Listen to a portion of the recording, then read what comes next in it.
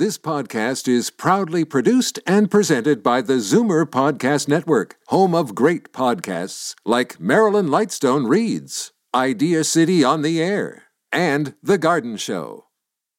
You're listening to an exclusive podcast of Fight Back on Zoomer Radio, heard weekdays from noon to 1. Fight Back with Libby Znaimer on Zoomer Radio. Welcome back. It's the latest seemingly impulsive foreign policy move by U.S. President Donald Trump. Yesterday, he announced that he is pulling U.S. troops out of Syria as part of his promise to withdraw America from the, quote, endless war across the Middle East.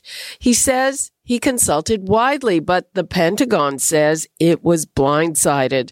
And this leaves America's Kurdish allies, who did much of the heavy fighting against ISIS, open to an expected attack by the Turks. That's why Trump is facing a backlash, even from some of his staunchest Republican supporters, like Senator Lindsay Graham.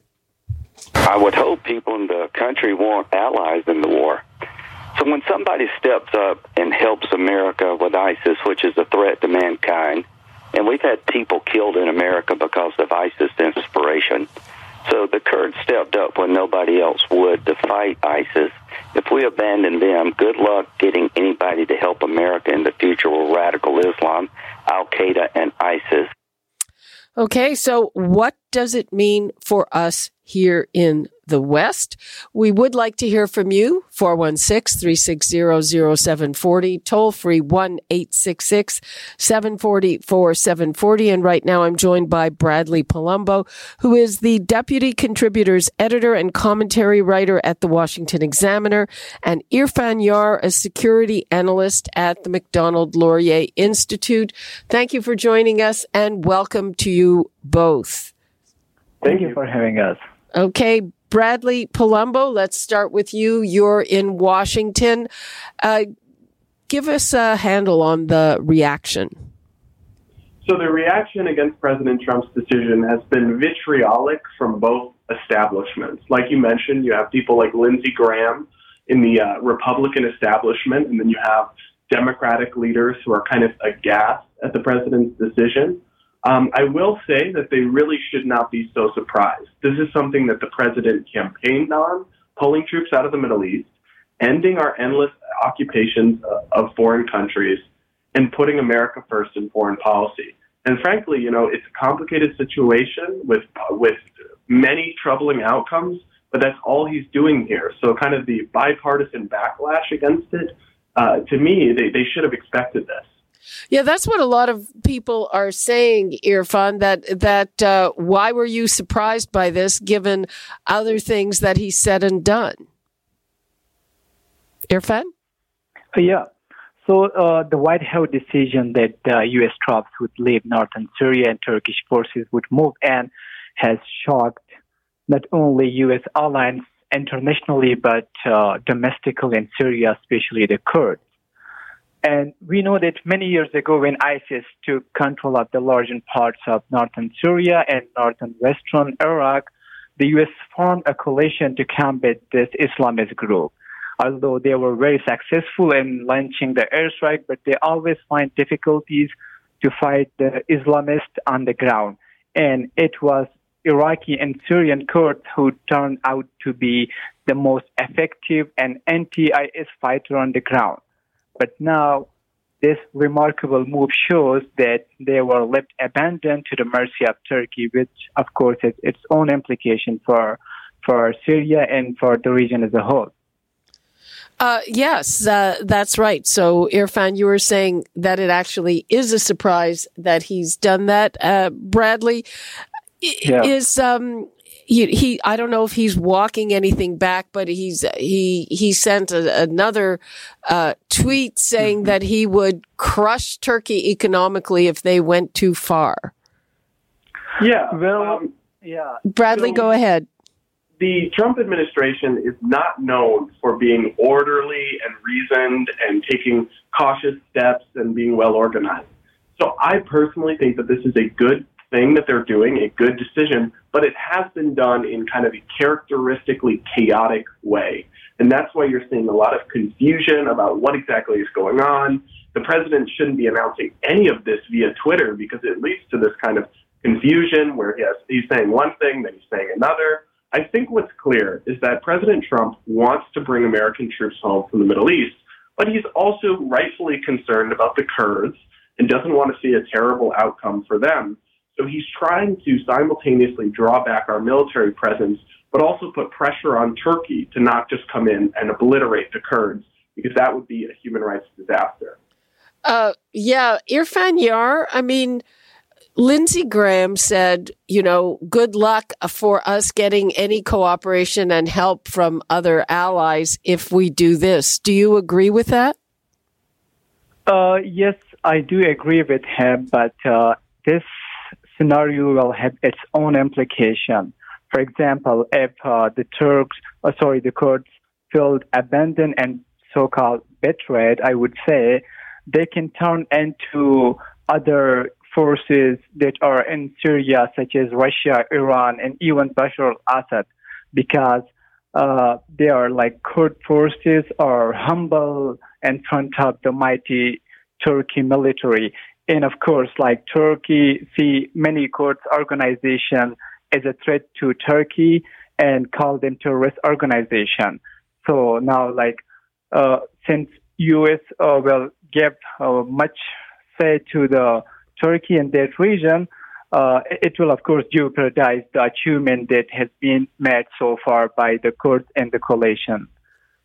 Okay. And Bradley, one of the collateral things that could happen with this, people are wondering, so there are a lot of foreign nationals in camps that the Kurds are running, and these are brides of ISIS and their children, and there's been a huge amount of controversy about what should happen to them. Should they be repatriated? And no country really wants them back. But the question is what happens to them now, and doesn't this create just another headache for Western countries? I think it could create a headache. There's no doubt that there's going to be a lot of details to figure out here, a lot of chaos in the interim. But eventually, this was always going to happen.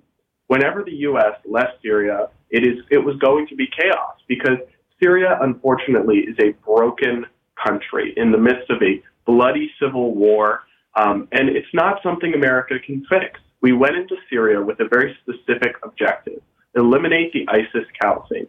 We have pretty much done that. If you go back to 2014, they had a territory the size of Portugal. Today, they control just 50 miles. So we've basically accomplished our goals in Syria. And yes, pulling out is going to be messy. Yes, it's going to involve a lot of tough decisions and some harsh consequences. But the alternative is indefinite occupation of the Middle East forever. And that's just not something that President Trump or his voters or most of the American people are interested in. But Irfan, one of the criticisms that people are leveling at this, they say, well, it just opens the door for ISIS to come right back. Yeah, to a great extent, it's possible. Although ISIS are territorially defeated, but they are still exist, not only in Syria, but in Iraq and Afghanistan. And recently, ISIS leader Abu Bakr al-Baghdadi called on his supporters to break the ISIS prisoners out of jails. So it clearly shows that they have intention, to restart their movement. And since the Kurds will feel weaker when United States leave them, it's very much possible that they can regain those territories. Maybe not to a great extent, but to some extent, yes, it's very much possible. So we shouldn't underestimate this issue. Okay, let's take a call from Sam in Toronto. Hi, Sam. Hi, Libby. Good afternoon to you. Basically, I don't trust Islamist regime, be it Erdogan or Iran or anything. But Turkey is a member of NATO, anyway. I'm Persian. And to me, all these ethnic groups in Middle East, it's a melting pot. Now you can't take sides in a way that is going to come out right at some point. First of all, is a relocation. 50 soldiers in that area he's pulling out. He's not withdrawing from Syria right now, as of today. It's going to take about a year or so. And MIC and intelligence community has been against Trump since day one. Whatever he does, they're going to go against it because, they want more wars. They want more interaction in Middle East for whatever reason. And I don't think Trump is doing anything, like fundamental that is going to create like havoc and chaos. Well, the Turks have said that they will attack the Kurds. But Sam, I hear you, and I'm going to ask Irfan to respond to what you've said. Thanks for your call. Irfan, what do you say to Sam? So my response to him would be that, yes, the problem is not in Trump's withdrawing its troops immediately from the place. The problem is the Turkey relationship with the Kurds. As I mentioned earlier, Turkey see many Kurds group as a threat to their country, and now they are, taking control of those territories. And since the United States, were supporting Kurds, it grew stronger. So it was, of course, a concern for Turkey. So from Turkey perspective, it is right, to respond and keep the Kurds and limit in terms of its power. So I would say that actually the problem is in Trump's decision. There's a lot of consequences when a policy is not clear or when it is short-sightedness. But in long term, of course, it will affect the Syrian security and the region as a whole. Bradley Polumbo, does this at all play into the whole impeachment scenario that's also taking place now on Capitol Hill? Well, I think it does play into it. I'm not sure that it advances the impeachment scenario, but I do want to say that the timing of these two developments is not coincidental. I think that President Trump probably was looking to do something that would be a big distraction, and a Middle East policy shakeup certainly provides something that would change the conversation. If you notice the last couple of days, we've spent in the American media a lot of time talking about Syria and the Middle East and really good substantive policy conversations, and it has tampered down the focus on impeachment because last week, basically no one was talking about anything except impeachment. So I think that the president has successfully pushed some of the attention away from the ongoing impeachment inquiry with this divisive move. Okay, yeah, he's pretty good at that. Let's take a call from Fred in Paris, Ontario. Hello, Fred. Hello. You're on the air. Go ahead. Well, I think before you people start running Trump down, get your facts straight. The man has been in there. He took over Obama's problem. This is Obama's problem. He wiped out ISIS like he said. But what I'm phoning for, he made a commitment also on the campaign trail that he was going to bring the troops home. If you have to sit down and write a letter to a mother or a wife that your son's been killed fighting a useless war 7,000 miles away, it hurts. And I don't know if anything really hurts him. If you think he has a lot of empathy for other people, I think that's pretty... There's one reason he hasn't. What's he done? He's brought that economy to where it is right today. He's done everything he said he was going to do. But you dumb Canadians in the press over here keep knocking him, and you don't know nothing about American politics. Okay, we'll ask Bradley about it. Thanks. There are lots of Canadians who may as well be in the Trump base. How is this playing with the Trump base? Well, I think the Trump base loves what the president is doing here. It was a huge part of his campaign that he was not like those neoconservative Republicans. He was anti-Iraq war, at least now he is. He was anti-endless war. This was a huge part of his campaign because it spoke to something that a lot of conservative Americans weren't with the party elites on anymore. So when you look at conflicts like Afghanistan or like Syria, the American people and Trump voters, but also just more broadly, they are sick of sending Americans to die in overseas wars with very little or hard to identify security benefits, sending trillions of taxpayer dollars down the drain. So I actually think that the Syria move, if he follows through on it all the way, right, it could end up just being another one of these back and forths where he reverses or reneges But I think the Syria move could easily be something that helps him with his supporters. Irfan, does it worry you that there seem to be domestic considerations involved in this, or is that just always the case? I would rather focus on foreign policy perspective. Like when we wage war, we should think before actually going into battlefield that what will be the consequences of this war, both domestically and both for the victim. For example, in Afghanistan, after 9/11, when the 9/11 issue was securitized, U.S. invaded Afghanistan and destroyed the Taliban, and it has been fighting now for more than 18 years. U.S. spent billions of dollars, shed its soldier blood, and there was many other catastrophes in the region. But now, what's the outcome? Trump is, keen to have peace negotiation with the same people who at one time was dislodged by the United States. So what's the accomplished? What happened to those lives that were lost? What happened to those conflicts that has been, still going on? So in general, I would say that Trump foreign policy seems to be a failure both towards the Middle East and South Asia, which I mean Afghanistan. So now it's not a situation just to pull, your troops immediately. When we have started the conflict, we need to put a very peaceful, or at least an end which assure us that the situation is relatively stable. We shouldn't just pull out our troops and think this is not our responsibility. We should be responsible when it comes to pulling out the troops. Well, exactly, Bradley Polumbo. I mean, the United States has a history of some very disorderly withdrawals. Yes, which is one more reason we should exercise 10 times more caution before getting involved in these overseas quagmires. And I certainly understand all the concerns that come with the question of, will there be disruption when you pull out of a foreign occupation? But the point here is that, what is the alternative? Just indefinitely stay in these countries?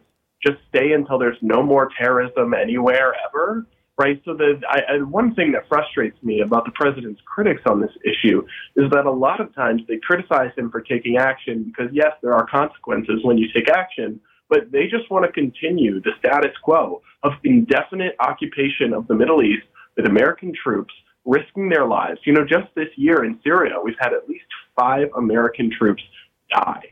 I would have a hard time looking in their families' eyes and telling them what we're accomplishing by still being in Syria for the American people, for the American interests. So I understand all the concerns about what comes with a Syria pullout, especially when it's done in an impulsive manner, but I don't think the status quo is a tenable alternative. Irfan Yar, from your point of view, what's the best way this could be resolved at this point? Well, I would suggest 2 levels of solution. One is both domestically and on international level or regional level. When Trump take decision to pull out or at least allow Turkey to have a bigger say in northern Syria, it should assure that the problem between Kurd and Turkish should be left aside to one hand, and they should come to a mutual understanding to fight against the common enemy, which is ISIS or some other opposition group. So this one solution. In that case, we can minimize the risk of Turkish being, fighting with the Kurds. And the second thing should be that the U.S. international allies, especially the NATO, should also assure United States that U.S. must consult with other countries when they are going to take this kind of decision, because usually whatever decisions are made by the U.S., the NATO members, such as European countries, are always hard because they usually it's U.S. foreign policy which are being achieved by the NATO, not mostly speaking of the European. So they should be also taken into consideration when Trump moves such kind of decisions. Okay, yeah, good luck with that. You're listening to an exclusive podcast of Fight Back on Zoomer Radio, heard weekdays from noon to 1. You're listening to an exclusive podcast of Fight Back on Zoomer Radio, heard weekdays from noon to 1. You're listening to an exclusive podcast of Fight Back on Zoomer Radio, heard weekdays from noon to 1. This podcast is proudly produced and presented by the Zoomer Podcast Network, home of great podcasts like Marilyn Lightstone Reads, Idea City on the Air, and The Garden Show.